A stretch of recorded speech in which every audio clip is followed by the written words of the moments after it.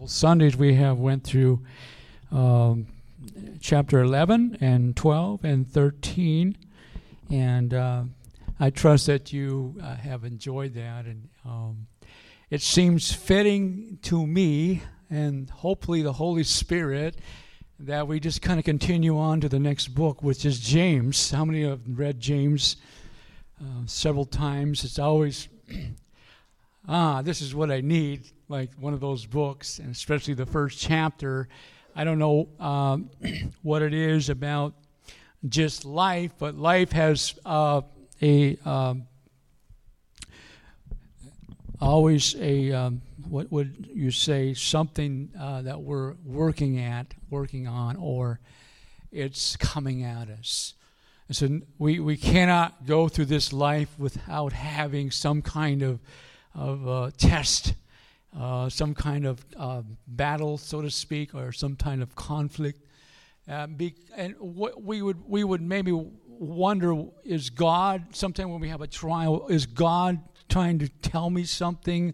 We have sometimes questions, did I do something to God to offend him? And I think all those questions are legitimate, but I do not believe that God just dumps trials on us because he's mad at us. That's not his nature. But because we live in a fallen world, because we live in a sin-filled nature, because we have a sin nature we were born with, we don't have to teach a baby how to become selfish. You never noticed that. Because we are in this world, the Bible says we will have trial, but we are encouraged to look up. Look up. In fact, as James is going to say here in verse 1 and 2, consider it all joy. How do you do that? How can you have joy in the midst of a trial? That's got to be a God thing. That's got to be something beyond yourself. And it can happen. It's because joy is beyond circumstances. Circumstances often determine our mood swing up or down, our degree of happiness. But there's something deeper than happiness. This goes beyond what we know as joy. Joy is the gift of the Holy Spirit, one of the fruits of the Holy Spirit, right? Have joy. It comes from the Lord. And so it's not to say that you have a problem if you are sad sometimes, or you're broken, or you're hurting. We should never downplay someone who's going through a hard time. We should just get over it. We should never say that. We should grieve with them. We should pray with them. We should support. We should hear what they're saying. But James is saying something. What he wants us to hear and know is that when you get to this trial, with God's help, you're going to be stronger. You're going to be more like Jesus. The fact of the matter is, we say we want to be like Jesus, right? How many like to be more like Jesus? I do. But you know what? The Bible says that he learned obedience in Hebrews. Jesus learned obedience through suffering. Through suffering. I don't like suffering. I don't think anyone does here likes suffering. It's no fun. It doesn't feel good. It's hard.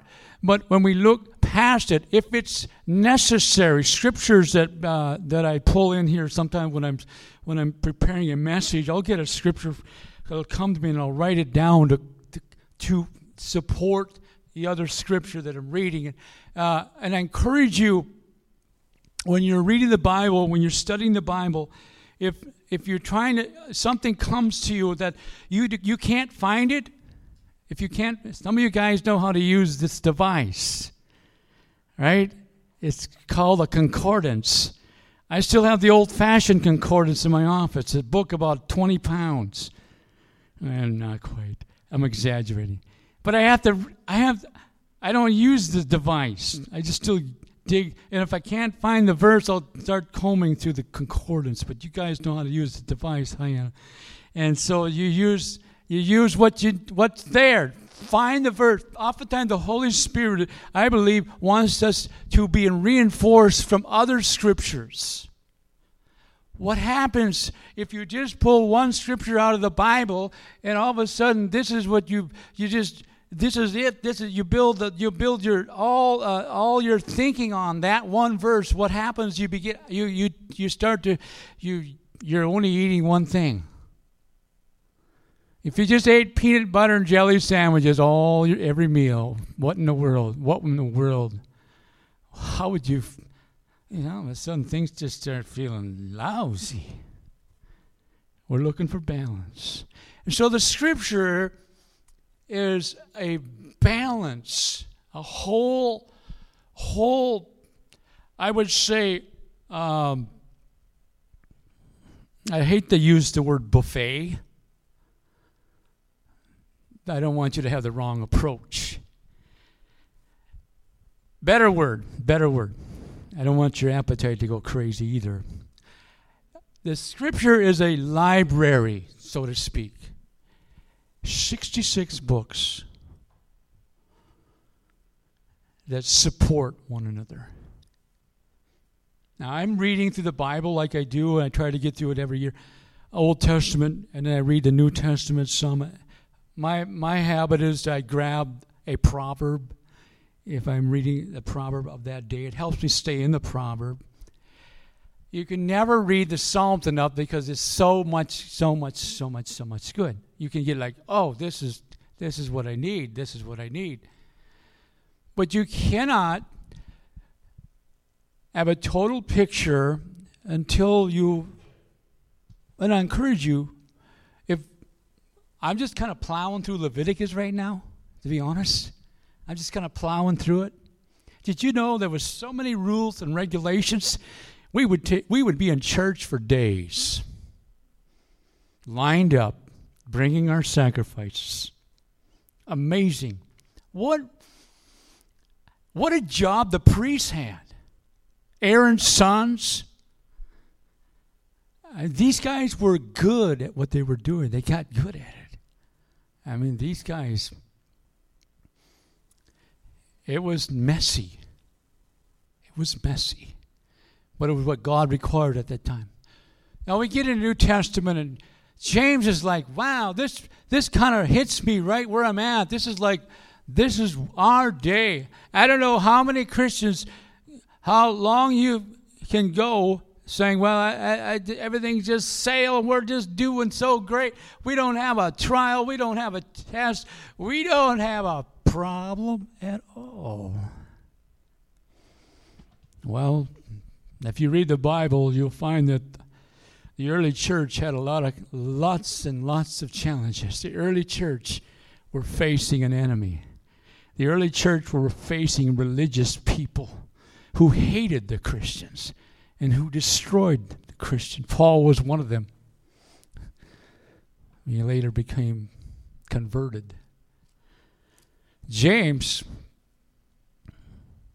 says, consider it all joy, my brethren, when you encounter various trials, and the word various is interesting, it's New American Standard, various trials comes in all kinds of shapes and forms. What's a trial to you may not be such a big deal to me, but if it's a big deal to you, it's still a big deal for God, because He's concerned about your heart, and He's concerned about what you're going through, what you're carrying today. Varieties of trials, knowing that the testing of your faith produces endurance. Let endurance have its perfect result, that you may be perfect and complete, lacking in nothing. That you may be perfect and complete. How can anyone get to that point where they're perfect and complete? How are you going to get there? How are you going to get stronger? How are you going to build up your endurance? Except that you're going through some kind of trial that produces in you a strengthening. That when you are going through the trial, you're praying more. I'll guarantee that. If you're seeking God more, it's usually when you're concerned, you're burdened. Produces endurance. What is endurance? Endurance is having the ability to stick with it, even though it hurts, knowing that you're going to get through it, knowing that you're on track with God. It's endurance knowing that you're running a pace, you're setting a rhythm. There's a rhythm in our Christian walk. There's a rhythm that is air we breathe, and so to speak, there is life that we take in every day with God. He's the same God yesterday, today, and forever. Every morning you get up, he says his mercies are new. Lamentations. Some people will say, well, I don't want to bore God with all my problems. I don't want to, he's too busy to worry about my problems. You know what? He's always looking for people that will humble themselves. You know what gets the attention of God? Is a cry of a brokenhearted, a cry of a broken spirit, a sincere heart. Jesus. He is a good shepherd. He cares. He knows about his sheep. He knows about when you're up and when you're down. He's concerned when you're up, and if he's concerned about what's bothering you. Listen, what should we do when we're in trial? What should we do according to Scripture, according to these verses? We'll look at them. Verse 5 says, if any man lacks wisdom. Wisdom, I heard one of the best definitions of wisdom. It came from one of the men of this church. He said, it's seeing it from God's perspective. Wisdom is seeing from God's perspective.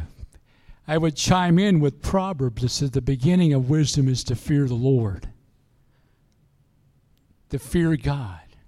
In other words, to fear God means to honor, respect, realize He's God, I'm down here. Realize He is God, He is holy. Nothing is too hard for Him. Realize that He absolutely is always truth. He's always truth. He will never speak. He cannot sin. He cannot tell a lie. He's always the same. It's truth. And so sometimes our trials consist of aches and pains, the body. Sometimes our trials consist of having to wonder where we're going to have enough to pay this bill. Sometimes our trial is when you break down on the halfway here to North Dakota somewhere. That's a trial.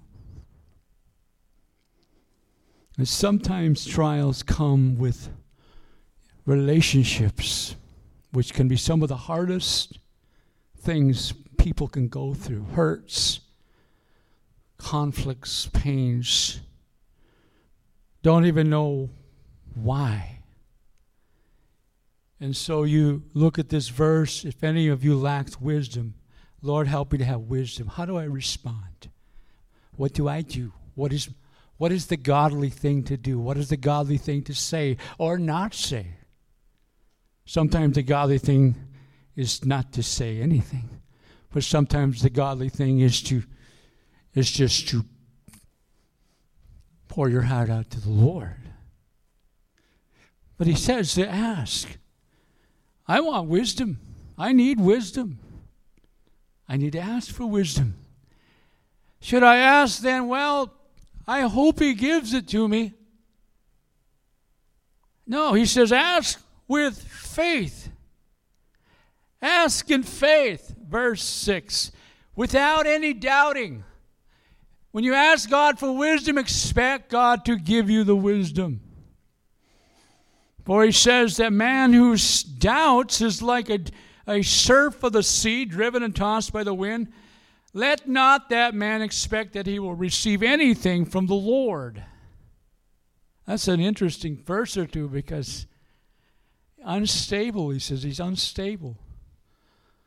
Well, here's a man who asks in faith. You may not get that wisdom till you're right there at the very moment when you need it. Oftentimes, that's the way it works. You took a step of faith, you asked God for wisdom, but you did not know what you were going to say till you actually were there. Or you did not know what to do until God gave you the idea. How many have ever lost something in the house or in the misplaced? Yeah. I can't remember, but lately we prayed about something. What was it? A contact. And lo and behold, we stumbled and shuffled and rumbled and through the drawer and found one.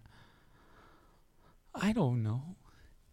The interesting thing about our Lord is He's so awesome, so powerful, yet He cares about the little things that might bother you and I. That He's not so big and mighty that He does not come down to where you live by His Holy Spirit. He's with you. He wants to engage with your mind and your heart. He wants you to be engaged in walking and talking. And this whole Christian life, the so-called Christian life, is not a bed of roses. You figured that out a long time ago, Ed. It's not a bed of roses. But you learn to trust. You learn to wait. You learn to pray through. You learn to endure to the end. You learn to persevere. Your perseverant muscles get stronger. Somehow we'll make it through by the grace of God. By the grace of God. When everything is going wrong, seemingly, we wonder, is God left us? Has God forsaken us? Does He care about our prayers anymore? Well, James says to consider it all joy. In other words, look past the trial to see what it produces, what he's really saying. Faith produces endurance. Endurance leads us to becoming more complete, perfect. I don't think he's saying we're going to be perfect, that but more like Him in character. We're more like His character than we were before. The brother of humble, he says in verse 9, let the brother of humble circumstances glory in his high. But think about that. Let the brother of humble circumstances glory in his high position. In other words, God exalts the humble. And He doesn't care for the attitude of the pride. Humbleness will get you where you need to go with God. Humility, surrender, saying, Lord, you know what's going on. Unto you, into your hands, I commit this need to you. And you might have to do that several times just to get to the day or the hour. Are you like me?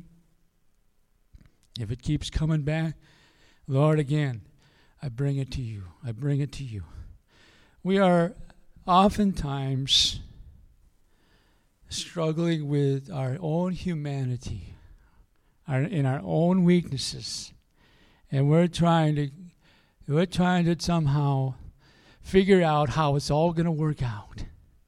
And what God is saying, if you will pray, if you will seek me, if you will trust in me. You see, God is not so concerned about, I think he's more concerned about what you do and how you respond in the trial itself. And he's able to take care of. He's able to speak life for their need. He's able to bring healing. He's able to soften hearts. We read on. Let the brother of humble circumstance glory in his high position. Let the rich man glory in his humiliation, because like flowering grass he will pass away. Isn't it interesting how you see, as the older you live, you've seen how things have changed across the landscape of our rural America, especially. How there are so many empty barns. There's so many empty farmhouses. I mean, this is the way time has changed things. Our culture has shifted. Our way of farming has become instead of family orientated so much. It's shifted. It's kind of a sadness almost to it. But there's a sense, even if a person had all the riches in the world, even if he was the most well-off person you could think of, he would not be any happier than a person who was living in a shack. In fact of the matter, the person who lived in a shack and had God and was content would be much better off than a person who had a mansion here on earth and was so distraught and so worried about losing everything and losing. You see the difference? Without God, it's not that you cannot have riches, but riches should not have you. That's all it is. God, look, here's the wisdom. The day will come when that kingdom, so to speak, that era will fade away. That new truck will fade. That new rifle, label whatever you want, it will fade. And we can't say, this is what's going to make me happy. Oh, if I only get this is what, then I'm going to be on. I'm going to be a man. I'm going to just be as happy as can be. You know, it all wears off. I remember kids. I remember things back, like you guys, when you're kids so often. My brother Lenny and I got a BB gun for Christmas. It was, wow, it was like a daisy, I opened mine brand spanking new. I was just so happy. Lenny's opening his, and he's going, what is this? It's an old junker. Well, one of the brothers played a trick on him. It was just an old beat-up thing that didn't work, rusty. And Lenny was just mad. You can imagine. He gets a new one, and I get this junker. What's this all about? Finally, then he reached up in the closet and pull out and here you go. And he was all happy. I just tell that. See, that just proves again how we are. I mean, and Lenny has matured so much. He has. My brother Lenny, you'd have to know him to understand him. He's someone who probably could have been born back in the 1800s and just done fine. He's been a woodsman, a trapper, just all this stuff. And yet he has a humility for the Lord. And nowadays, I'm just happy. I'm just proud. He has been through much, though. He's had a sick wife for many years. She's battled cancer, but she, through the grace of God, is continuing to live and keeping that under control. I'm telling you, we do not know from one day to the next, but we can know where to go. And we know our God. God knows us. And if anything's coming against us, we need to be, as a people of God, Let's join our hearts together. You are never meant to go through trials alone. right? You are never to suffer alone. If you can find someone that you can relate to in the Lord, boy, do it. Pour your heart out. Bridge together. Join together. Pray one for another. So scriptural. When there's one that's hurting in the body, the other to respond and reach out. None of us are ever exempt from some kind of trial. The good news, the day will come. I believe he will reveal all things. And you will understand. Deuteronomy 29:29. I've learned to come to love this verse. The secret things belong to God. There are some things you will never on this earth ever understand about God. There are some things that happen you can never quite fully figure it out. The secret things belong to God. But the things he's revealed to us, the things he's revealed them to us. In other words, we have enough that has been revealed to us that we are going to be able to get through. That's why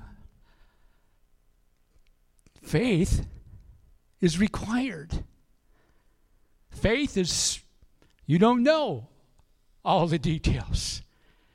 And to the natural man, not knowing all the details is a scary thing. And especially if you're a person that operates with, I got to get everything figured out, and that's okay. I believe there's different personalities. Some are really good at planning the whole year, planning their whole life, in fact. They know where they want to go and how they're going to get there. But a lot of us,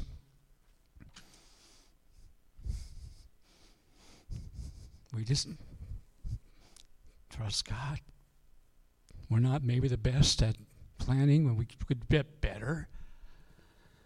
We need each other to balance each other out. Meanwhile, as a battle rages today, as a battle rages in the spirit realm, what is most important? As the battle rages, and you see him coming at your loved ones, so you see him picking away at people who are close to you. We are going to say, you know what? We don't have to stand by and be idle. We can bring this to the Lord. We can call upon God. We can call upon his name. We will persevere.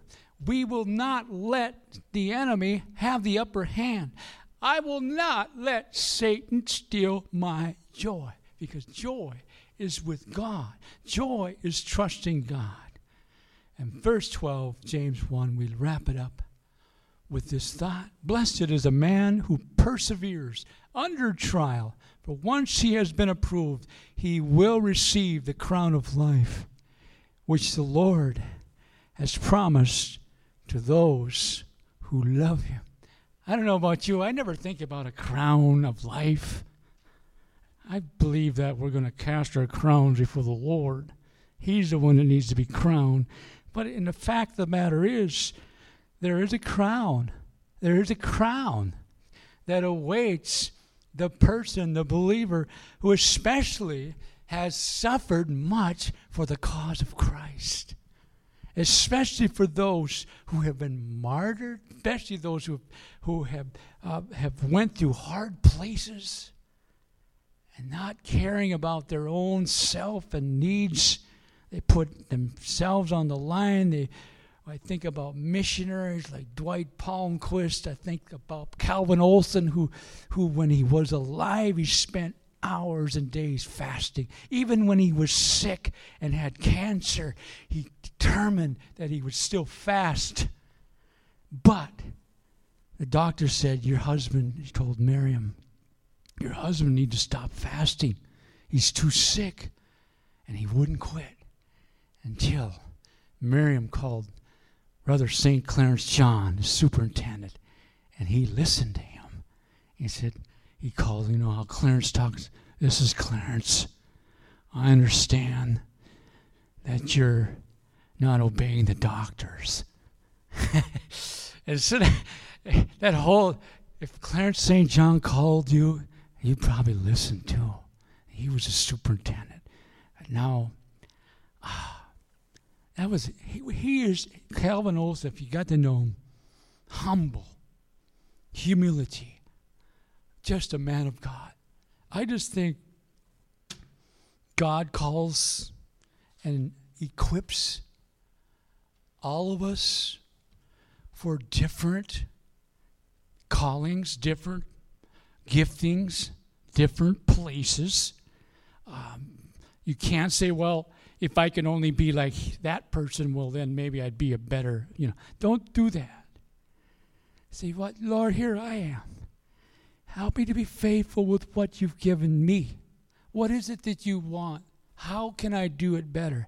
Can I somehow be an encouragement to someone else? Your pain may be the times where you grow the most. God never wastes pain. I don't think he ever wastes anything. That he uses your pain. He wants you to come and lay it at his feet. I really sometimes think we can take on more than we are called to bear. And we begin to worry. We try to figure it out on our own. And what God is saying, you just trust me and I've got you. I've got this. I've got your backside. You trust me. You believe.